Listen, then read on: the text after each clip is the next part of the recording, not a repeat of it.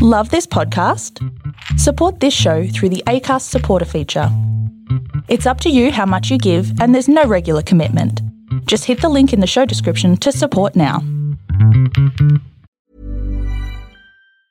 Ever catch yourself eating the same flavorless dinner 3 days in a row? Dreaming of something better? Well, HelloFresh is your guilt-free dream come true, baby. It's me, Keke Palmer. Let's wake up those taste buds with hot, juicy pecan-crusted chicken or garlic butter shrimp scampi. Hello Fresh.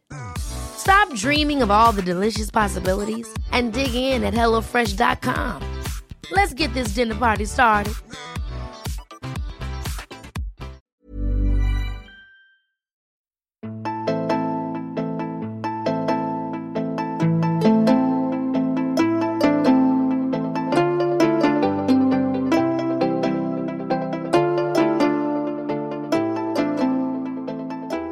Hello. G'day. Yuck. I fucking still hate it. I hate it. Anyway. I'm so tired. Jess is having... I feel like I haven't started this, like any of these episodes in a while without saying, Jess is having a breakdown. Jess is having another breakdown. I'm not having a breakdown. I'm just overworked and I haven't slept. Well, I have slept, but not enough. And I'm just tired. My feet hurt. Anyway, welcome to the podcast, Murder in the Land of Oz, where we don't sit and complain about our fucking lives all the time. It's not my go tonight. Hooray! It's my go. Thank fuck for that. Thank you, Jesus, for that.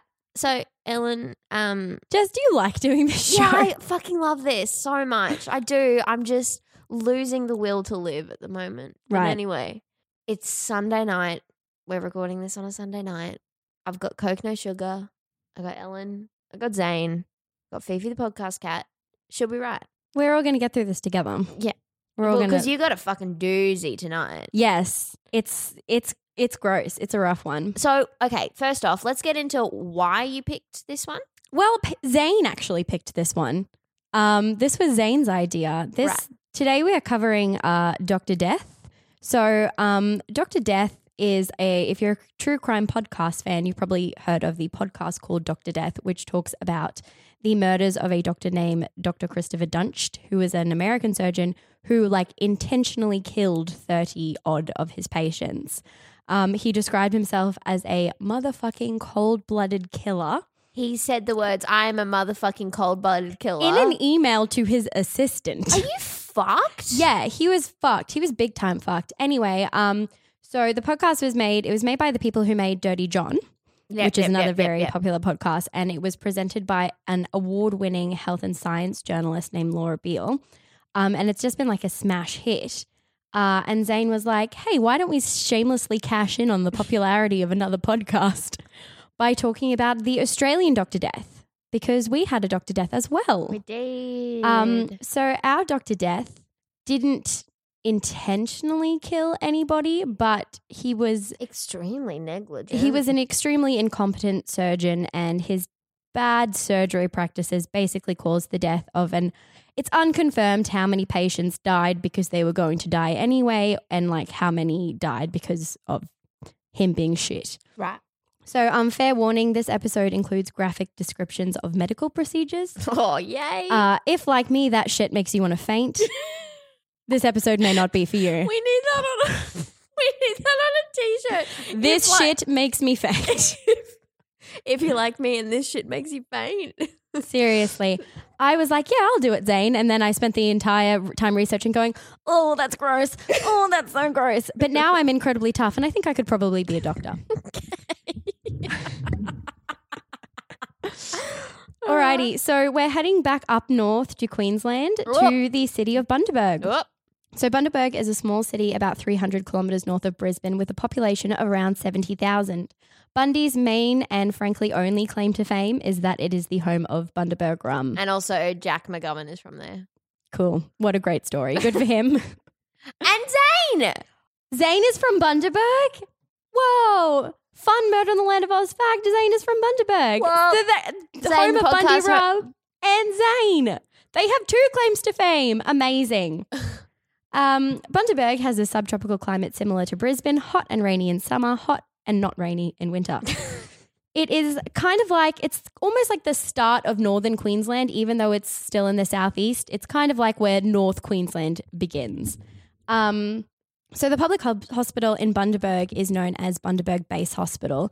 A base hospital is essentially like a large hospital in a regional area that serves as the main hospital for like a shit ton of area. A shit ton of area. So Bundaberg Hospital is fairly well kitted out as a level 4 capability hospital, providing moderate risk inpatient facilities and ambulatory care services. It has a medical staff on site 24 hours a day, an intensive care unit, cardiac unit, and some specialist diagnostic services.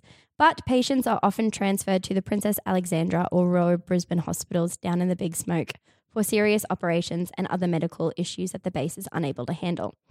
The Bundaberg Base Hospital has an annual budget of around $56 million a year and as a public hospital is governed by Queensland Health.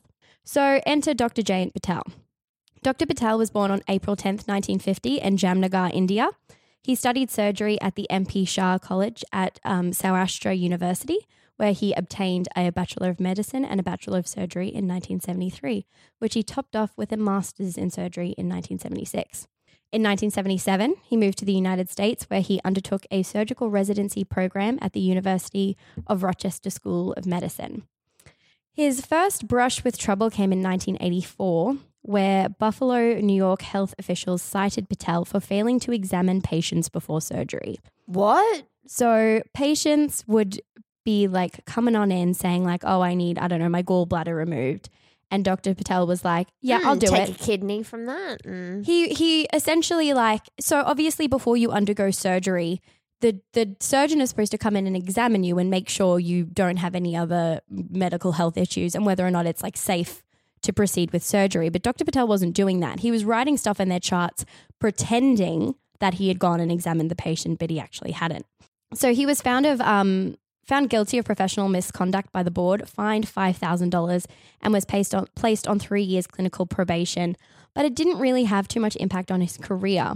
He was still published in journals, he contributed to a medical textbook, and he ran the residency program at the hospital where he worked. So, like, he was in charge of, like, teaching... He was teaching other students how to become surgeons. He was like, fuck it. Like, don't even worry about it. You don't even need to examine them. Just go on in there. No What's worries. the difference between a kidney and a liver? I don't know.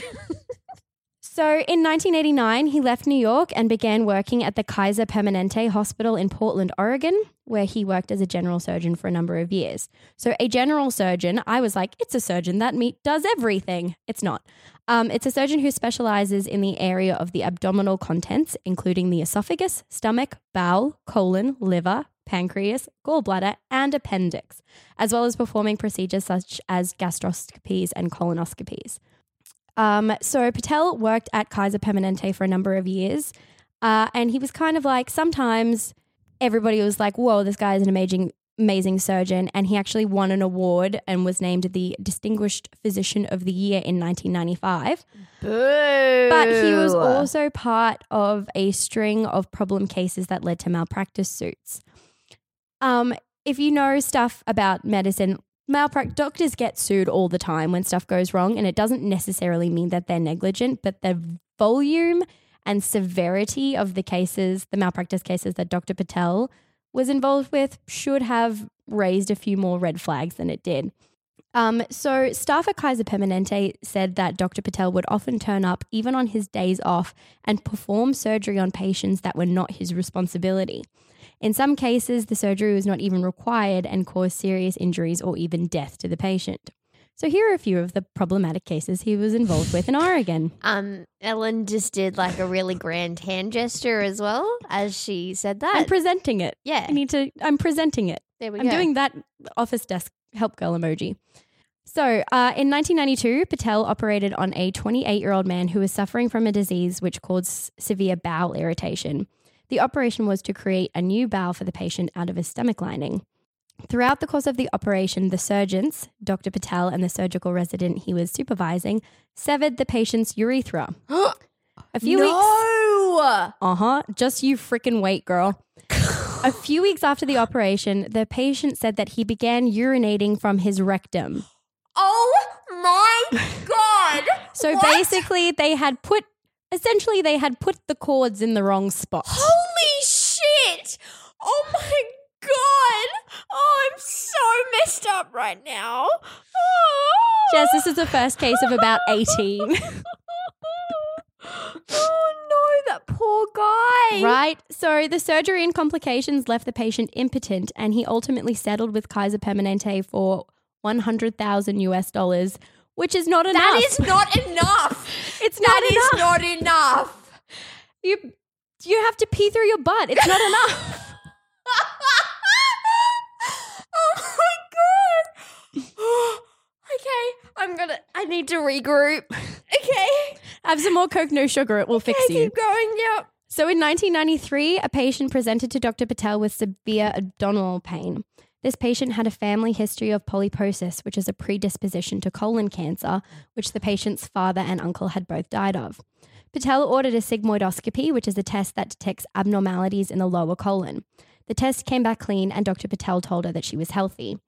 However, it was later found out that the sigmoidoscopy was the wrong test to order in this case when the patient was young and had a significant family history of colon cancer. Patel should have ordered a colonoscopy, which is a more extensive test that screens the entire colon in order to identify the polyps that can develop into cancer. This was never done, and the patient died of colon cancer 2 years later, never knowing, basically, that she was sick. Not funny. No. Not funny at all. In 1995, a patient was placed under Dr. Patel's care for a hernia repair. During the surgery, the femoral vein in her right leg was accidentally damaged and then purposely severed so that Dr. Patel could attempt a repair. As a result, a potentially life-threatening blood clot had formed. The patient did not die but suffered from excruciating pain that left her unable to walk for 6 months. So a hernia repair is actually quite a minor surgery, and hernias Happens all the mostly time. happens all the time. Also, mostly occur in the groin and abdominal areas, and don't really Happen occur in the leg. in the right leg. He severed an artery. He severed an artery in her just right so leg. he could be like, fuck yeah, look at me, do it this. I don't think he did it on purpose. I think he just was wielding Nicked the scalpel it. like a sword and nicked it, and then was like, don't worry, I can fix that, and then made her unable to walk for 6 months. Jesus Christ. So that is literally just like a very small representative sample from Oregon. And like obviously any one of these cases or any of the other cases where a patient died under Dr. Patel's care should have triggered a review from Kaiser Permanente. But the hospital didn't actually begin a serious investigation until the late 90s. So during his operational years at Kaiser Permanente, co-workers and residents of Dr. Patel's reported that he was sloppy, arrogant, and at times cruel, yelling at patients or at nurses. So in June of 1998, following review, Kaiser banned Patel from pancreas and liver surgeries and colon reconstructions.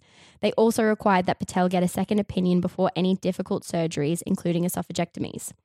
He was placed on probation in 1999 and officially sanctioned by the State Medical Board in 2000. He took a leave of absence in February of 2001 before finally resigning from Kaiser Permanente on June 20th, a day before Kaiser Permanente was due to fire him. Further setback occurred in August of 2001 when the New York Medical Board ordered Dr. Patel to surrender his medical license and that his name be stricken from the roster of physicians in New York. So Patel was out of a job and in complete disgrace. The fact that he had been resolutely informed that he was shitty at being a surgeon didn't deter him though, and he went on the job hunt. So in Oregon, they have really, really strict laws about medical malpractice suits. So no information about a doctor's performance, surgical mishaps or other malpractice, or the undertaking of internal investigations can be reported even in court. So if a doctor is like being investigated for malpractice and somebody says like, hey, is this doctor being investigated for malpractice? You can't answer. Like it's so confidential. So he was being like, he had this internal review and he got all these references from the people he worked with that said like, this guy's an amazing surgeon and we love him. And nobody ever knew until basically it was too late that he was actually under review and that he had his license revoked. Oh my God. I know. In Bundaberg in 2002, Bundaberg-based hospital was suffering from what a number of regional hospitals suffer from, which is the inability to hold on to competent surgeons for long periods of time. Working conditions at the base at this point in time were not very good. They were quite understaffed, and staff were always working like 14, 15, 16-hour shifts, doing things that weren't their responsibility because, you know, it wasn't a very attractive proposition. As Zane can probably attest, Bundaberg is not the most glamorous city on earth, and so they couldn't hold on to staff for very long. So the director of surgery had recently vacated his position, and it fell to the acting director of medical services, Dr. Neidham, to attempt to fill the position. So he advertised the position in the Courier Mail and the Australian, and 2 Australian-based surgeons applied for it, but Dr. Neidham was like, nah, not a fan. So he relisted the position. He listed for a senior medical officer surgery instead of the director of surgery position and started to look overseas.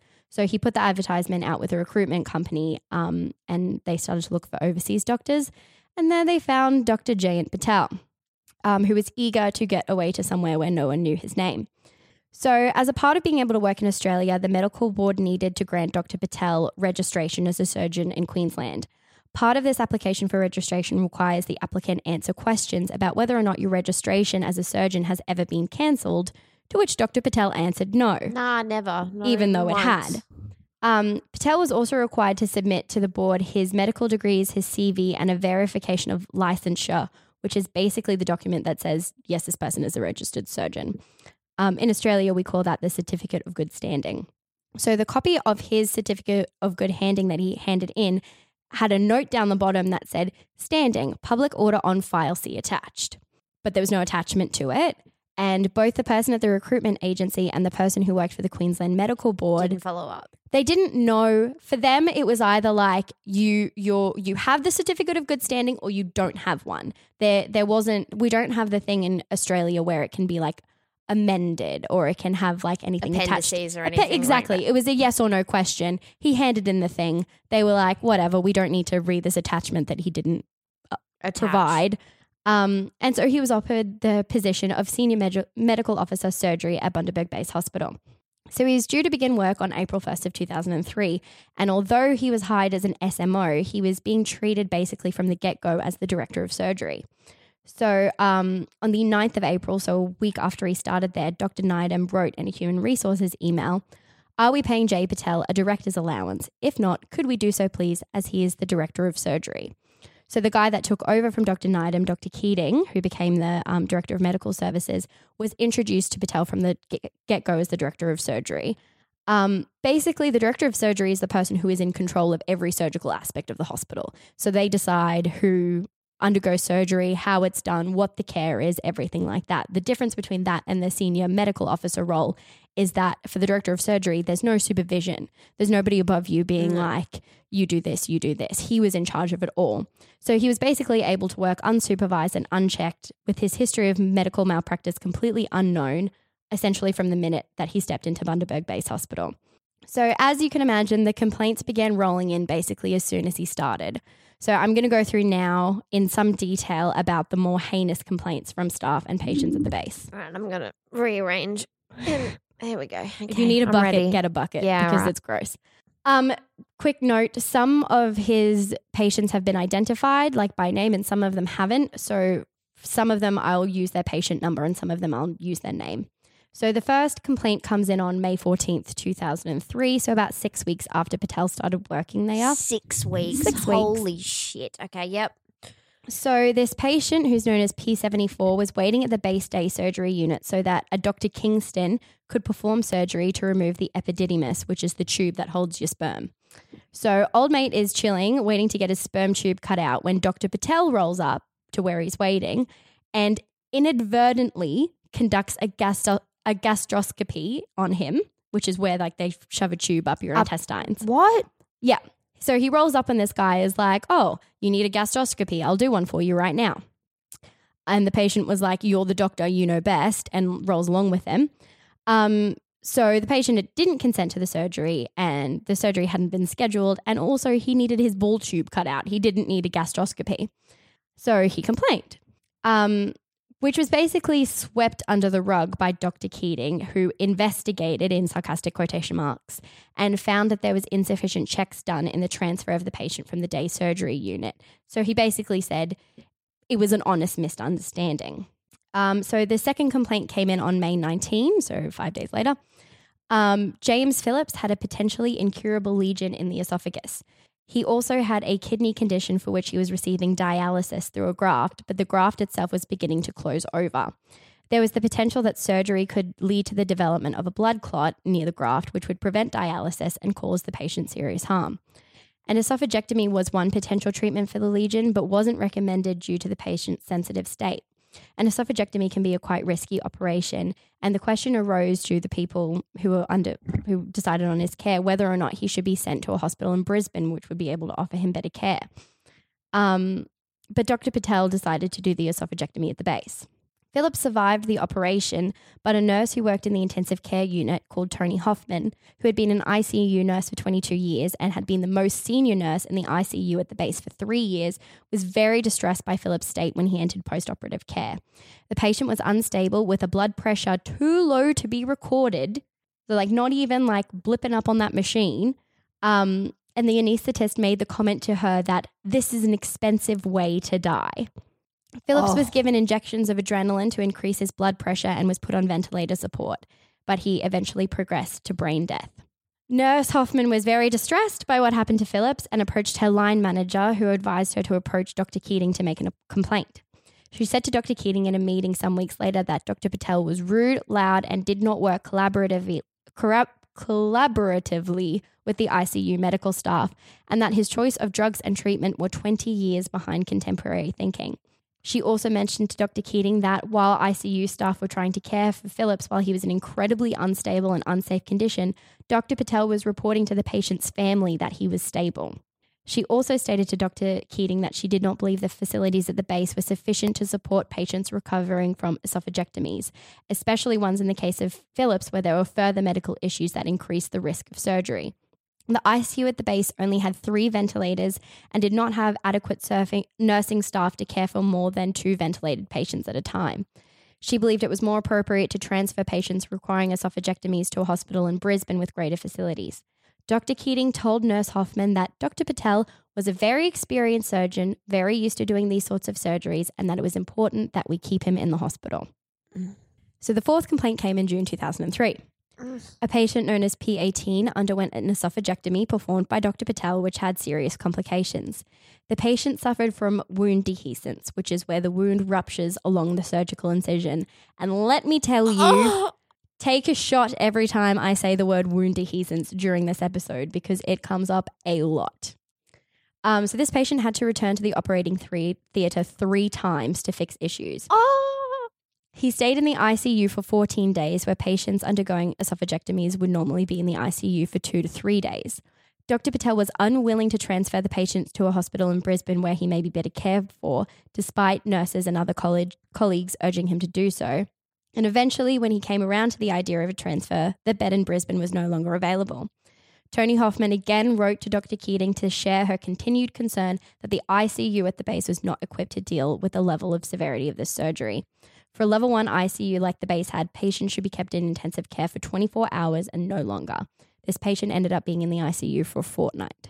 Oh my God.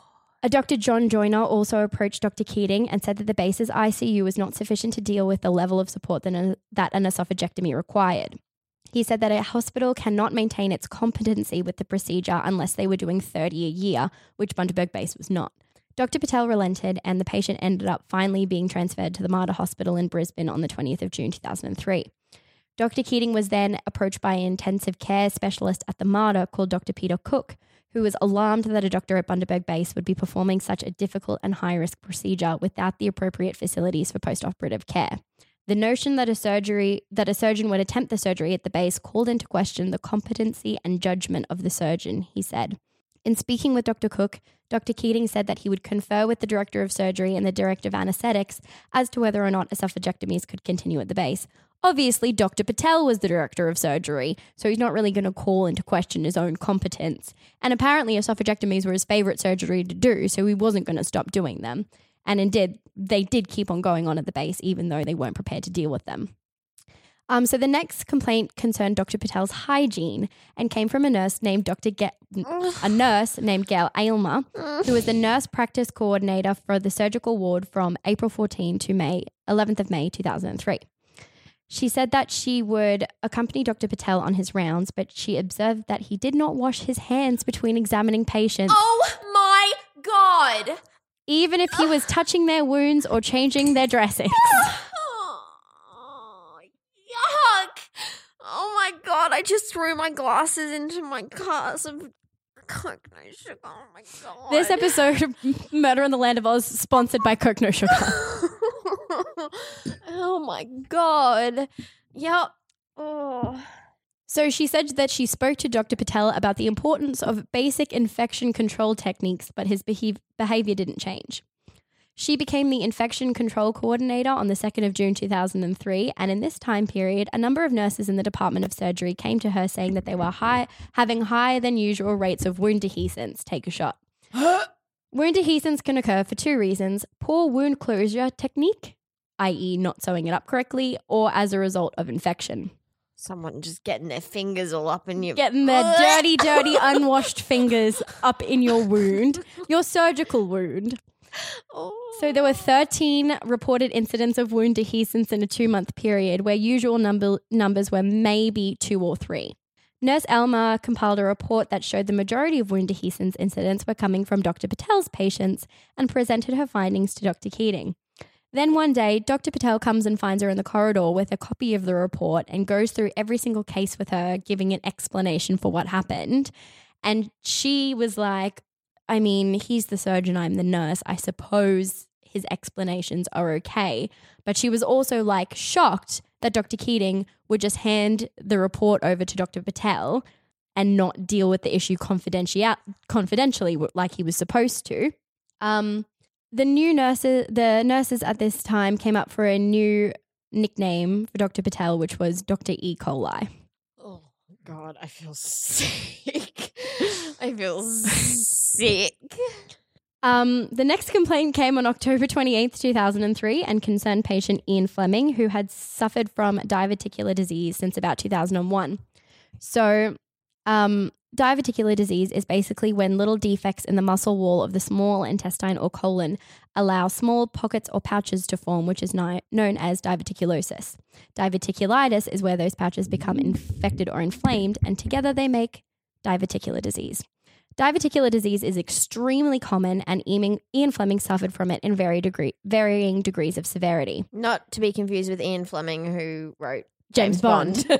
Seriously, I had that written in here and I was like, nobody's going to know who wrote James Bond. That's a niche Except reference. me.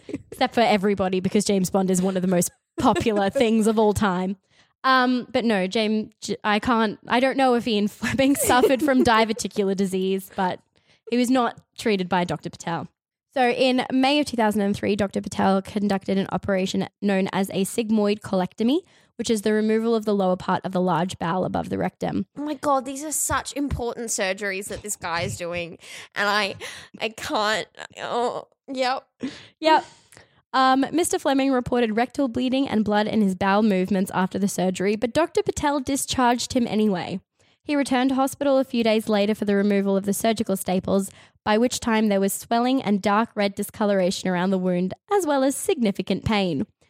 Ian Fleming described his condition to Dr. Patel, but Dr. Patel said that he was fine. Hold on to your hats, Jess. On May 29, 2003, Mr. Fleming's wound, quote-unquote, blew out, and he was again admitted to the hospital. So essentially his insides were coming out of him. Oh my God. The wound was seriously infected, and while nurses wanted to use a suction pump and wound dressings to drain the infection site, Dr. Patel denied their requests. Dr. Patel attempted to treat the infection with antibiotics, but the wound did not heal. No fucking wonder. Oh, you fucking piece of shit. Oh my God. Oh, I'm so uncomfortable with this. Dr. Patel attended Mr. Fleming's bedside with a group of young doctors, and he was apparently agitated with the lack of healing. One of the young doctors returned later, said that he was sent by Dr. Patel and began separating the wound without the use of anesthetic. You're fucking with me. Sadly, this is indeed true. Ian was discharged on June 4th, but the wound did not heal until August of 2003, and he was in constant pain. And he complained on October 23rd. Dr. Keating called Ian back and said to him, "I hear you have lodged a complaint against Dr. Patel. I must tell you that he is a fine surgeon and we are lucky to have him here in Bundaberg." Ian Fleming said that during their 30 to 40 minute conversation that Dr. Keating was belittling and condescending, and there was no further action taken. So the 9th complaint came from the renal unit at the base. Oh no, that means kidneys. That does mean kidneys. The specific case related to this complaint arose on the 25th of November 2003 when 2 patients were having blood flow problems with the central line used for hemodialysis. So basically the blood was not going through the dialysis machine at the right rate. Dr. Patel was there to place a guide wire into the catheters to dislodge any potential blockages and keep that blood flowing. The 3 nurses that attended this procedure reported a number of concerns. Dr. Patel did not wash his hands before the procedures and ignored a nurse's request to do so, saying, "Doctors don't have germs." I'm starting to tear up because I mean, doctors have germs. Doctors have lots of germs. I can't. It's pretty gross. He did, however, agree to wear gloves during the surgery, but he did not wash his hands or change gloves between patients. Nor did he replace the covering of the catheters as soon as the procedure was done in order to minimize the risk of infection. He also used a syringe on a patient, returned it to the tray, then picked it up later to use on the other patient before he was stopped by a nurse. No. Jess is actively crying. Literally. Same, girl. I feel quite faint. So the attending nurses gave their complaint through their superior to Dr. Keating. Hold on, so a nurse stopped him from using the same needle? Yeah, the nurse was like, "Whoa, you've already used that syringe on a patient." And he was like, "My mistake." Oh, okay. Yep. Dr. Keating gave the indication to the nurses that he would follow up with Dr. Patel, but it seems like this was not undertaken. I can't even begin to describe the pains in my person right now. Imagine the pains in the person of those 2 people undergoing dialysis. Okay, keep going. So the renal unit recommends to patients undergoing dialysis that they choose the option of peritoneal dialysis, which is where fluids are introduced to a patient through a catheter inserted into the peritoneum, which is the abdominal cavity, rather than hemodialysis, which is like the blood. Yeah. So this form of dialysis gives patients greater independence. Basically, you can undergo dialysis while at home or while doing other things. You don't have to be lying in a bed hooked up to a thing. Yeah, one of my students was on dialysis, and you literally it's just like in your stomach. You couldn't see it under her school uniform. Like it was, okay. So not long after arriving at the base, Dr. Patel offered his services to the renal unit in placing catheters. He visited the unit regularly to do so, and staff noted that he did not observe the proper standards of sterility while dealing with patients, which is a big red flag in any hospital context, but particularly to the renal unit, as renal disease can suppress the immune system, making patients even more vulnerable to infection and other diseases. So the nurse in charge of peritoneal dialysis, Lindsay Druce, observed some issues with the way that Dr. Patel handled his patients. She began compiling an exhaustive report of all peritoneal dialysis patients at the base, which demonstrated that 100% of the patients that Dr. Patel fitted with the catheter experienced complications. 100%. 100%. She voiced some of her concerns to Dr. Mayak, who is the director of medicine at the base, and she also approached Dr. Patel wanting to get the issue sorted out informally, but he stormed out of the room saying that he was the surgeon and she was the nurse and that she should deal with it. So while all of this is going on, there was a patient called P30 that had a catheter inserted by Dr. Patel. The catheter had moved, which is not uncommon with catheter placement, and the patient presented to Dr. Patel to have the issue fixed. In the course of this operation, Dr. Patel perforated the patient's thoracic vein, which is the major vein located in your chest wall, and the patient bled out and died. This is the first time ever that a patient had died at the base during the insertion of a catheter, and Nurse Druce believed that the death was a direct result of Dr. Patel's lack of competence.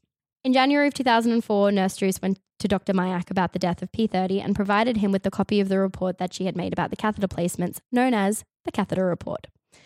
For the 6 patients that Dr. Patel had fitted with a peritoneal catheter in 2003, each had either been placed in the incorrect way, the catheter had either migrated, become infected, or had outflow issues, and that 3 of the patients had required further surgical interventions, 2 had died, and 1 had suffered from a serious infection.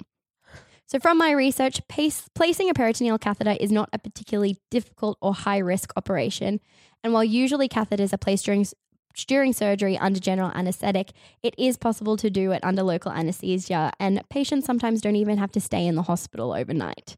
So to have 2 patients die after the placement of a peritoneal catheter is incredibly unusual. So Dr. Mayak, the director of medicine, was not a fan of Dr. Patel. He relayed evidence of a situation where a patient, P33, was admitted to the hospital with a heart attack. The team, in the course of treatment for a renal problem, had accidentally perforated his jugular vein and he began bleeding out. And Dr. Patel arrived on scene, insisting that he operate.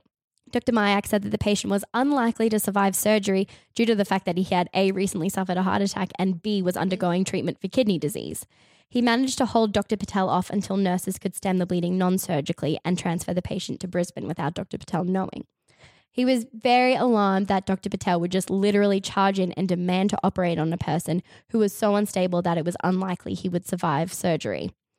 At another time, Dr. Mayak attended the operating theatre to watch Dr. Patel do a pericardial window, which is a procedure where a part of the sac around the heart known as the pericardium is removed, which allows doctors to drain excess fluid from around the heart.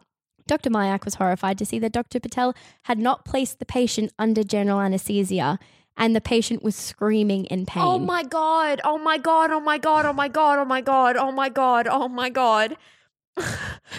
Jess is crying. Awkward silence while we let Jess cry. So armed with all of this information, when Dr. Mayak went on extended leave in January of 2004, he gave strict instruction that none of his patients were to be operated on by Dr. Patel. He also handed Nurse Druce's catheter report to Dr. Keating, to which he received no response. He asked Dr. Keating about the status of the report much later, when in October of 2004, and Dr. Keating claimed that he never received a copy of the report. Mr. Mayak again gave Dr. Keating a copy of the report, and Dr. Keating again did nothing. So a patient named Desmond Bramich was admitted to the base on the 25th of July 2004, and he was suffering from crush injuries after a caravan fell on him. He received treatment and was in a stable condition up until about 1 p.m. on July 27th. I'm laughing because Jess is freaking out. Jess is like rocking back and forth in her chair. Where he started deteriorating quite quickly. Dr. Gaffield, Dr. Carter, and an anaesthetist, Dr. Eunice, agreed that Mr. Bramich should be transferred to Brisbane. Mr. Bramich was struggling for breath and was suffering from low blood pressure. The team attempted to stabilise him.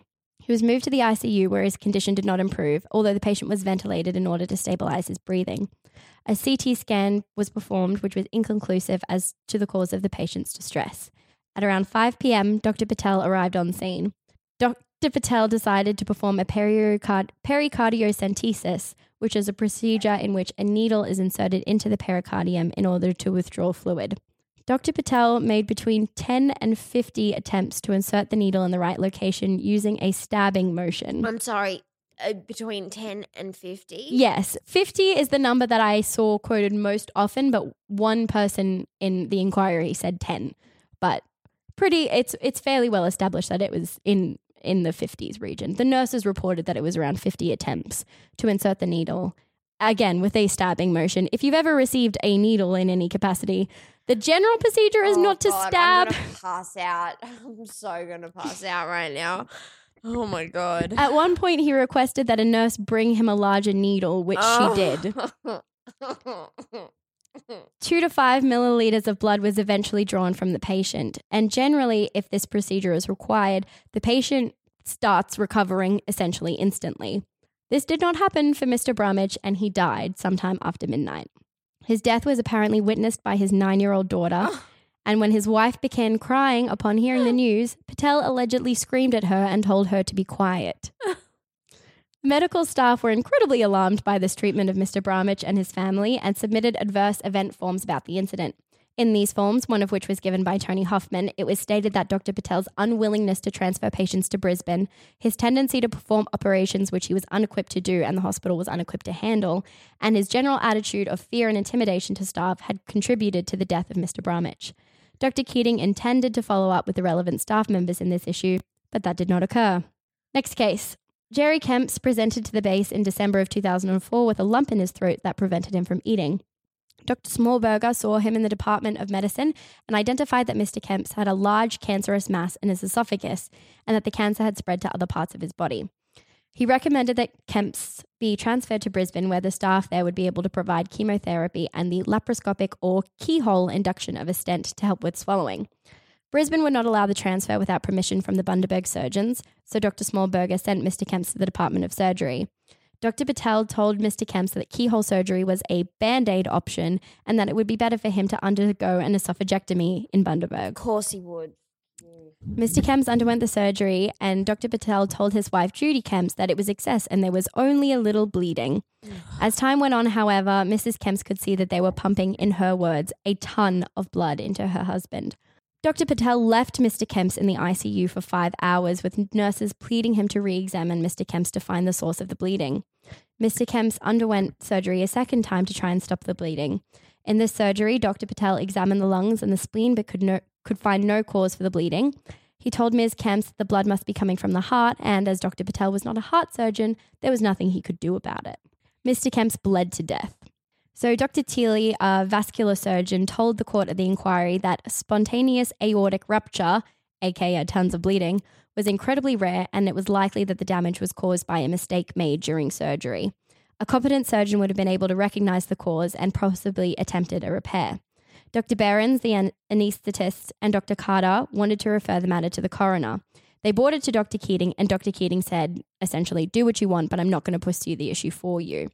Dr. Behrens and Dr. Carter, upon finding out that Mr. Kemps had already been buried, decided not to refer the matter to the coroner to avoid re-traumatizing the family. 2 days after Jerry Kemps died, a 15-year-old patient known as P26 was emergency flown into the base after he fell from a motorbike and suffered an injury to his femoral vein, which caused him to suffer from extreme blood loss. Dr. Patel operated to fix the femoral vein. The blood loss ceased and it seemed that the boy was in a stable condition. However, complications arose and over the next 12 hours it became apparent that he was suffering from a lack of blood to the left leg, which Dr. Patel conducted 2 further operations to try and address. Dr. Patel then went on holidays on Christmas Day and left the boy in the ICU at the base without the care of a vascular surgeon until the 1st of January 2005. He lost his leg.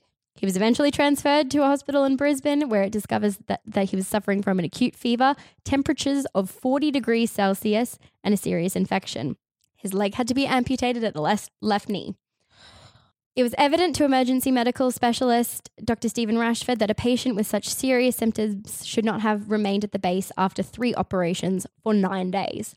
Dr. Rashford sent an email to Dr. Keating and Mr. Peter Lecht, who was the district manager for Bundaberg Base, about the patient. Dr. Keating provided a report stating that, ideally, the patient should have been transferred earlier and that the hospital would endeavour to ensure that patients with emergency vascular conditions would be transferred as soon as their condition was made stable. No mention was made of Dr. Patel specifically or that it was his decision for the patient to remain at the base.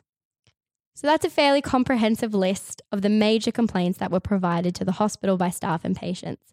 This was about a 2-year period, and during this entire time, much of the nursing and other medical staff were aware and trying as hard as they could to either get some action from the executive on Dr. Patel or trying at least to keep his potential for damage to a minimum.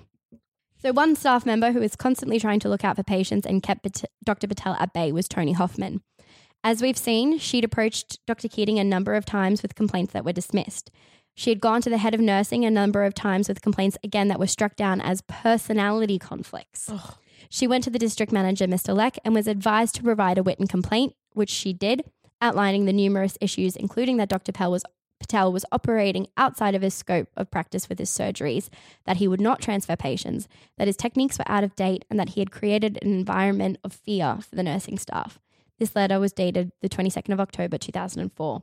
This was the first major step in getting anybody to deal with Dr. Patel.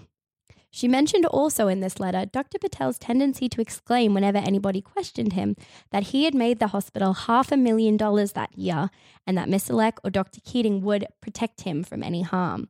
So Bundaberg Base Hospital received financial incentives if they were performing enough elective surgeries to reach Queensland Health targets. Dr. Patel's apparent speed and willingness to do any surgery meant that the hospital was smashing targets and getting money from Queensland Health. Although the inquiry ultimately found that it couldn't be proven that this was the reason why the higher-ups were so unwilling to acknowledge Dr. Patel's incompetence. Seems like a pretty good motive to me. Seems pretty good incentive to me. Fuck me. Tony Hoffman's letter included a list of all ICU patients that she believed required a formal investigation, around 16 patients in all. Miss Hoffman did not receive any response to this letter for many months. Around the same time that she was presenting this letter, Dr. Mayak was giving Dr. Keating the copy of the catheter report for the second time, which I mentioned earlier. This timeline is a little out of whack because the complaints came after the surgeries happened. So if you're thinking I'm jumping around in time, that's why. Mr. Leck also gave Dr. Keating a copy of the Hoffman letter. Dr. Keating, in response, met with several doctors outlined in the letter. No steps were taken towards getting a review undertaken until the 16th of December 2004. In the meantime, Dr. Patel was still operating on patients and Dr. Keating had made an offer to extend his contract. So Mr. Leck was walking behind the scenes slowly trying to get a review off the ground, but it seemed to be too little too late. In March of 2005, Nurse Hoffman, frustrated with upper management and terrified that Dr. Patel was likely to be working at the base for a longer period of time, contacted her Member of Parliament, Rob Messenger. Messenger passed her complaint on to the Shadow Health Minister at the time, Stuart Copeland, and he asked a question in question time in Parliament about the allegations about Dr. Patel's competence to the Minister for Health, whose name was Gordon Nuttall. Gordon Nuttall demanded evidence from Dr. Fitzgerald, who was the Chief Health Officer who had begun undergoing a clinical review of the base. Dr. Patel was still not prevented from doing any surgeries, and indeed the nursing staff reported that they were reprimanded by higher-ups for violating the code of conduct by going public. Mr. Leck also wrote a letter of support for Dr. Patel that was published in the Bundaberg News Mail. On the 24th of March, Dr. Fitzgerald's audit of Bundaberg Base was presented to the Director General, which suggested a number of systemic changes, but did not actually mention Dr. Patel by name and did nothing to address the statistics which were literally written in the report about the increased rate of patient death, wound adhesins, and other critical issues that had occurred during Dr. Patel's reign. But the heat was finally catching up to Dr. Patel. After being publicly named and shamed during question time and with serious review finally taking place at Bundaberg Base, Dr. Patel resigned from Bundaberg Base Hospital on the 23rd of March. Just a few days later, Dr. Patel departed Australia for America on a business class flight paid for by Queensland Health and signed off by Mr. Leck. Sometime later, after the Director General and other important governmental persons had come to the base for a staff forum at the Patel issue, Dr. Keating said that he had done a Google search of Dr. Patel's name and found his disciplinary records from the United States. So 2 years after he had started working there, he finally Googled this fucker. Google people, come on. You go out on a date with the guy and you Google him, okay? Google him. Google the guy that you hire. Fuck's sake. And it's literally right there. You can still read it now. Like if you Google Dr. Patel, you get a million articles, but you can still see like the thing on the Oregon Medical Board website that's like, yo, do not hire this guy. He does not know how to be a surgeon. I'm hot and I'm cold and I feel grey right now. Just the internal feeling is just grey. Yeah, it's not fun. Oh, God. Okay. Oh. So the government announced a commission of inquiry into Dr. Patel and the Bundaberg Base Hospital. So there was one inquiry which was started that was called the Morris Inquiry, which was begun and then stopped by Dr. Keating and Mr. Leck, who filed an application to the Supreme Court of Queensland to shut the inquiry down, as they believed that Anthony Morris QC, who was leading the inquiry, had demonstrated bias against them.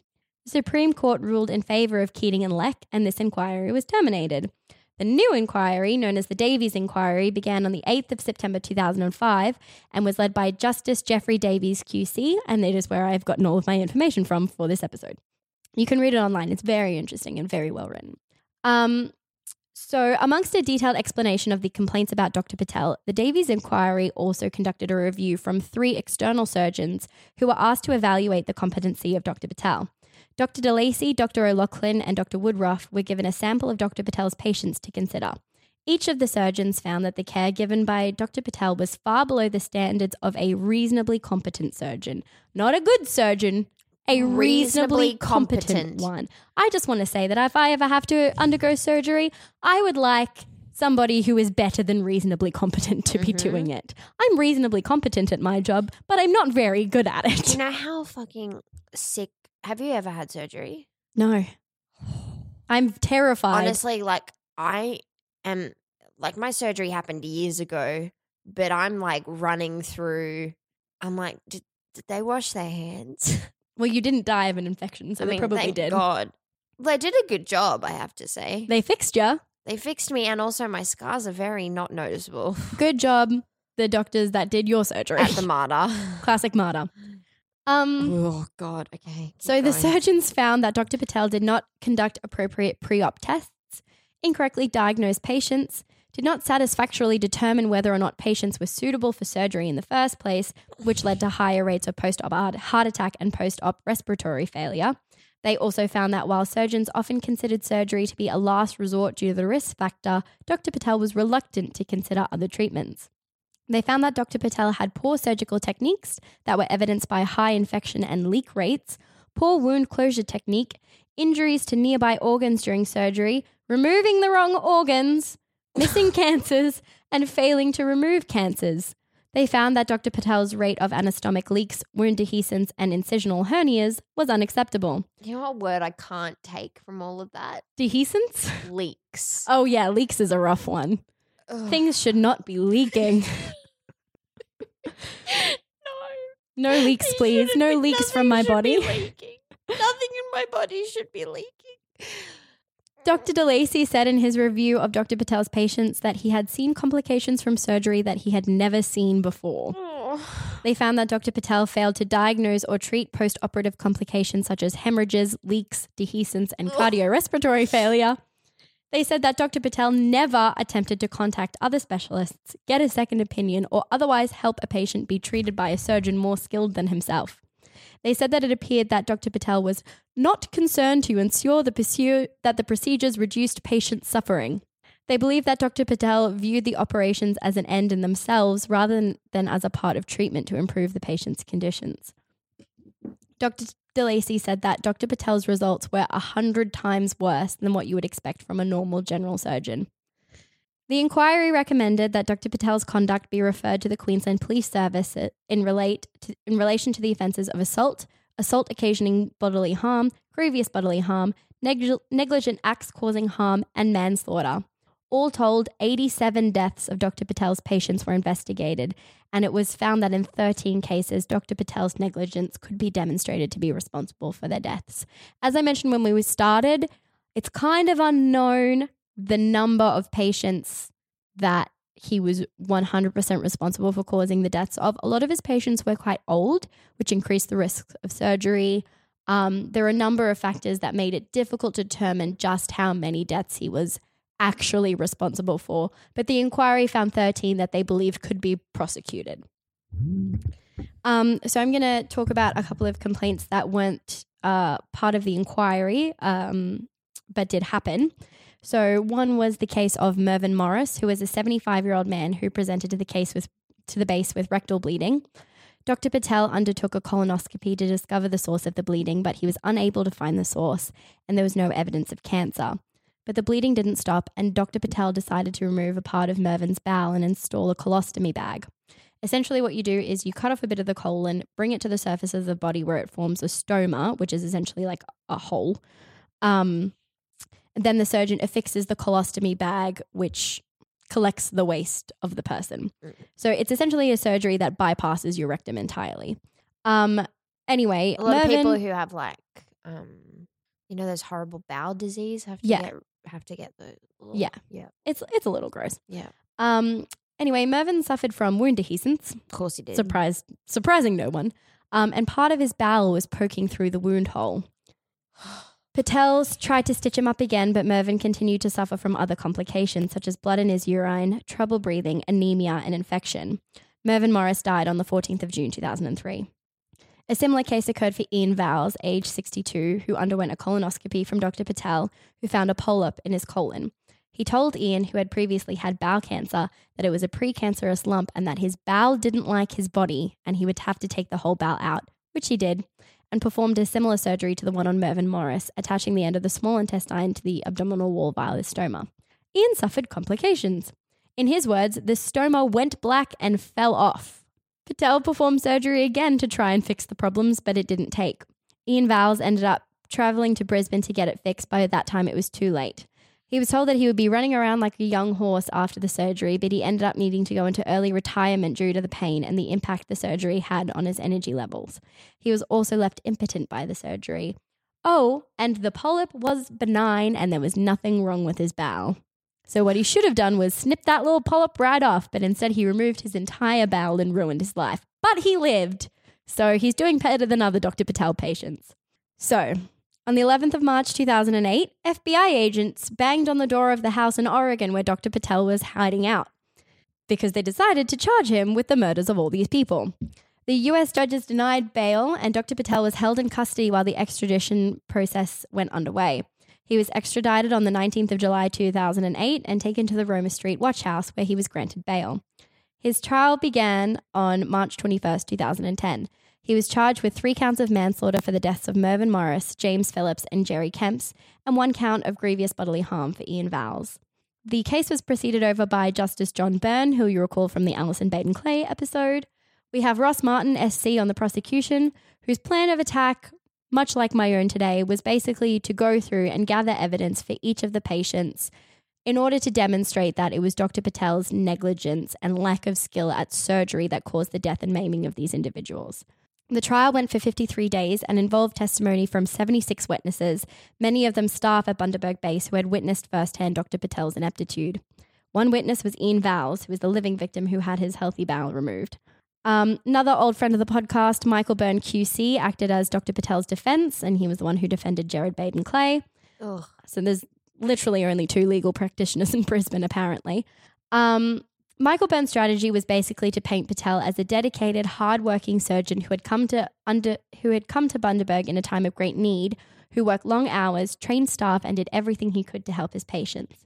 He said that Patel's surgeries were performed under an honest and reasonable but mistaken belief regarding the patient's condition, and that he was not criminally responsible to any greater extent than if the patient's condition had been what he believed it to be.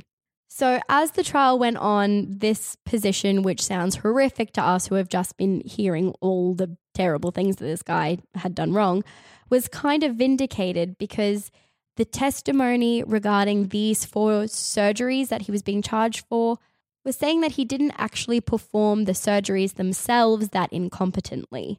This gave the prosecution major anxiety. So on around the 40th day of the trial, things started to get a little bit hinky. So one of the first parts of any trial process is that the prosecution and the defense present their case. So the prosecution's case was like, Your Honor, I will demonstrate that these patients died because Jayant Patel is an incompetent surgeon who couldn't correctly apply a Band-Aid, and I've got 75 witnesses that'll tell you the same. But as the trial goes on, it turns out that the witnesses aren't saying that. They're saying that like he yells at nurses and patients, he's got a bad attitude, he's hygienic, he can't read a CT scan. But in terms of the 4 surgeries in this case, he wasn't like amputating the leg instead of the arm. So the prosecution panics and they decide that they want to change their case, essentially. They're now like, Your Honor, Jayant Patel is a terrible surgeon and he never should have decided to undergo these surgeries in the first place because the fact that he was barred from doing them in Oregon but still decided to do them anyway proves that he was negligent. So it's kind of like it's a small distinction, but it's an important legal distinction. And it was actually the subject of a week of legal debate without the jury present. So the prosecution originally brought Patel up under Section 288 of the Queensland Criminal Code, which reads thusly, "It is the duty of every person who, except in a case of necessity, undertakes to administer surgical or medical treatment to any other person or to do any other lawful act which is or may be dangerous to human life or health, to have reasonable skill and to use reasonable care in doing such an act, and the person is held to have caused any consequences which result to the life or health of any person by reason of any omission to observe or perform that duty." Basically, in non-complicated legal stuff, if you're going to do a surgery, you better be good at the surgery, otherwise you're liable for their deaths. So now that had been kind of demonstrated that Patel wasn't necessarily that shitty in doing the act of surgery, the prosecution wanted to change the section of the criminal code that he was charged under to Section 282, which reads in part, a person is not criminally responsible for performing or providing in good faith and with reasonable care and skill a surgical operation or medical treatment if performing the operation or providing the medical treatment is reasonable, having regard to the patient's state at the time and to all the circumstances of the case. So the thinking of the prosecution here was that Section 288 referred to doing the act and Section 282 referred to the reasonableness of undertaking the act. Right. So in their new case, they were saying that he was negligent in deciding to perform the surgery, knowing that he was shit at it. They were like, it's 282. We're changing it. It's 282 now. Right. Justice Byrne, the judge, was like, we have been at this for 3 months and now you're wanting to change your entire case? Fuck you guys. Like, he was not impressed that the prosecution at this point in the trial was trying to change it all up. He said, sure, you can change your case, but he actually did some very groundbreaking legal decisions, and he said that Section 288 of the Criminal Code also encompasses the decision to perform surgery. So it's not just the doing of the surgery that is covered by it. It's everything to do with deciding to do the surgery, doing the surgery itself, post-operative care, etc., etc. The prosecution's like, dope, let's nail this bastard. And they did. So the jury finds Dr. Patel guilty of the 3 counts of manslaughter and 1 count of grievous bodily harm, and Dr. Patel is sentenced to 7 years in jail. Rejoice, justice is served. So the Attorney General at the time, like many of you listening right now probably, was like, 7 years for killing 3 people, fuck that, and began an appeal to get Patel a harsher sentence, but that was denied. Patel also appealed his sentence to the Queensland Court of Appeal, saying that there was a miscarriage of justice, that his sentence was manifestly excessive, that the prosecution had moved the goalpost and rendered much of the evidence irrelevant, and that he should never have been prosecuted under Section 288 in the first place. The Queensland Court of Appeal was like, no, we're good, you can stay in jail. But Patel and his legal defense were not satisfied, and they went to the High Court, essentially with the same case. So the High Court sadly agreed with the defense. They kept Justice Byrne's interpretation of Section 288, but basically said that due to the fact the prosecution indeed did move the goalposts, so much of the testimony from witnesses as to Patel's character it was prejudicial. So there was no way that the jury could be objective when it came to that part of the new case. Because they'd already heard all this testimony that had impacted that he was. And it's like, how is that going to be relevant? Because exactly because he'd heard all this testimony about how he was an incompetent surgeon, but now the competence of surgery isn't the thing that's under attack. It's deciding to do the surgery. So they've just heard 40 days of testimony that's irrelevant, essentially, and that paints him in the terms of the new case in a worse light, which I think is correct. It does end up being correct. I think the prosecution probably made a big mistake trying to change the way the case was going, because everything probably would have been fine if they didn't. Alrighty. So they did decide that a miscarriage of justice had occurred. So a new trial was ordered for Dr. Patel. This time he was only facing a manslaughter charge for the death of Mervyn Morris, who was the 75-year-old who died after a colectomy performed by Dr. Patel. The prosecution was still going with it's the decision to operate issue. And there were a number of doctors who worked with Dr. Patel at the base who said that he was incorrect in deciding to operate on Mervyn because he was 75, because he had other issues that meant that surgery was not safe for him. But there were also other doctors, external doctors, that said that they would have done the same thing and that the decision to undergo surgery was sound. So the jury found him not guilty of manslaughter for the death of Mervyn Morris. The original plan from the prosecution was to try all the 4 cases one after each other, but this defeat basically signaled to them that would be a waste of time and money to prosecute the other cases. Instead, the prosecution decided to drop the manslaughter and grievous bodily harm charges in exchange for Patel pleading guilty to 2 counts of fraud in regards to him lying about his registration when he applied for the job in the first place. Patel agreed, and he was given a 2-year suspended sentence for the fraud charges.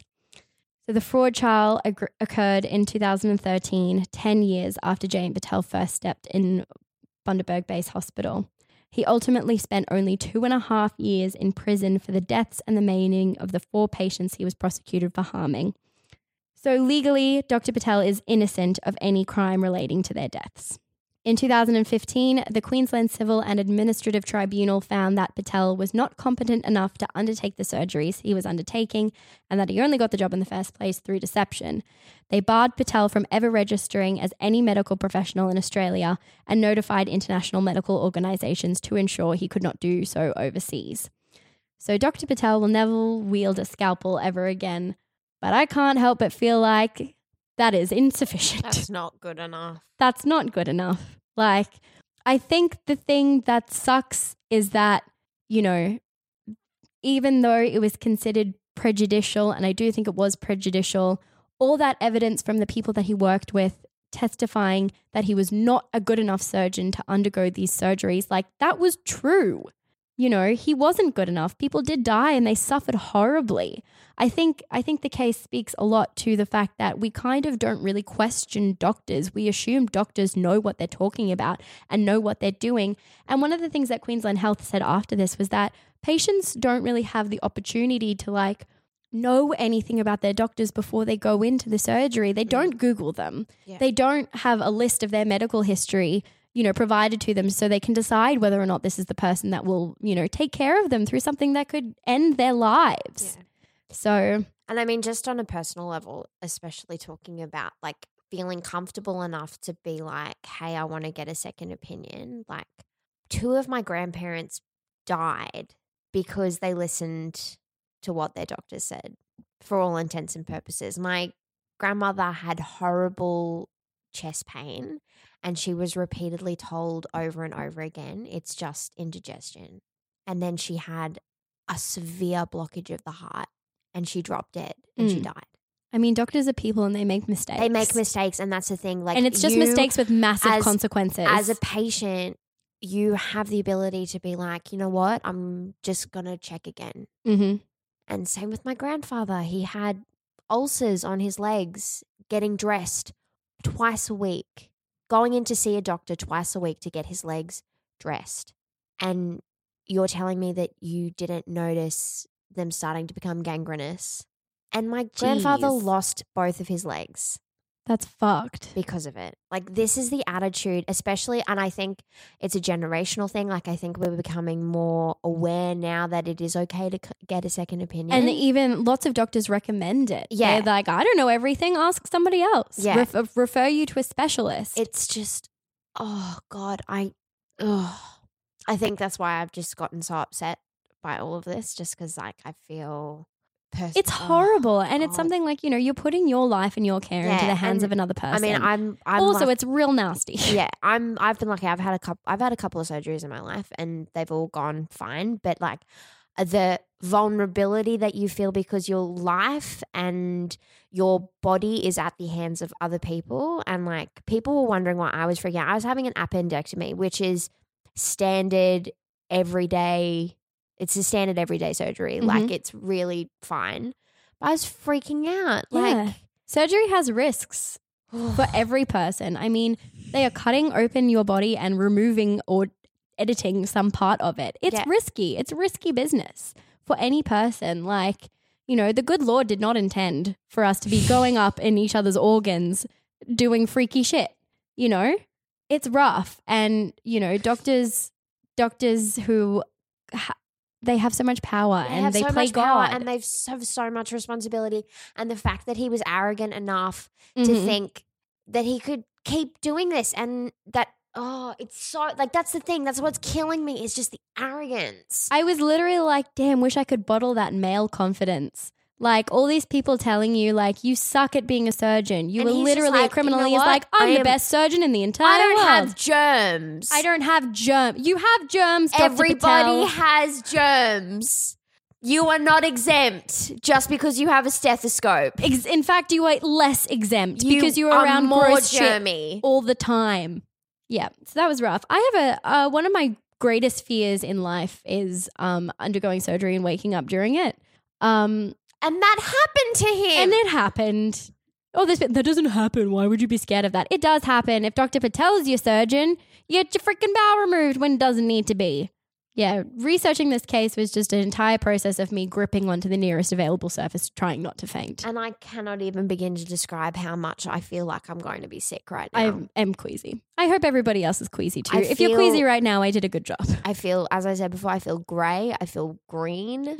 Your eyes, you have like a baggy thing going on, which I don't think I can attribute to your tiredness. Yeah. That was a really good episode though. And the censorship of the nurse. Oh, fuck that. Fuck that. I have to say, thanks, Zane, for reminding me. Shout out to Tony Hoffman. Over and over again. Listen to women. What a boss-ass bitch. Listen to women. Like, we're not saying, like, it's like... but the thing that pissed me off is that she went to her line manager, who's also a woman, and she was like, a personality conflict. What was his name? Dr. Kingsman? Keating. What a fucking idiot. Literally just stupid. Literally, you have so many people being like, this guy is shady. Look into it. Do something about it. And he's just like, fuck it. 87 of his patients died. Like 87. Over in 2 years. And he took like 5 months leave. So over like 18 months. 87 people. Oh, it's so arrogant. Like, I can't. He's like, we're lucky to have him. Meh. No, you're not. You're incredibly unlucky. Do better for the people that you're meant to be looking after. They are vulnerable and they need your help. I would also just like to say that Dr. Keating and Peter Leck are still working in the medical field. Fuck off. Yeah. Peter Leck moved to Western Australia and he works in some form of administrative something there. I can't remember he may have retired, but he worked for Queensland Health for like another 10 or so years after all this went down. So there are no consequences if you're a man.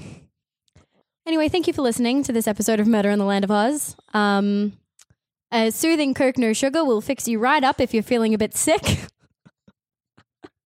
Also, I coerced Fifi the podcast cat to sit on my lap. Yeah, Fifi is sat on, if you're wondering why we didn't go Fifi any points, she's sitting quite placidly on Jess's lap. She's rearranging. There we go. Oh. God, yeah, that was a really good episode, Ellen. I feel so sick. Make sure you're rating and reviewing, telling your friends, because who doesn't want to be listening to this stuff, especially on a Monday morning? Oh my God. So we will be back on track with New South Wales. Yep. We have another episode coming up after this. We will have a bonus episode coming up after this one, and then we'll be back in the land of New South Wales. # bonus episode. You got to say it like that. Bonus. We'll have another bonus episode. And then we'll be back on track to New South Wales. But we still need submissions for Victoria. Please tell us what you'd like us to do because we want to do it. We'll do whatever you want, really. If you throw coins at us, we'll dance. Also, can we announce what's happening? We're going to be at Supernova. I think this episode will come out after Supernova. Oh, we've been at Supernova. Hope you guys had a great time meeting us at Supernova, which was now in the past. Oops. We can slash in a promo somewhere. We've been to Supernova. It went so well. It went so great. It was so great meeting all of our fans. Anyway, thanks for listening. Come to Supernova next year. We'll probably be there too. We'll probably be there as well. Rate, review, tell your friends, and please tell us some Victorian crimes that you would like us to cover. Thank you, please. Goodbye. Bye.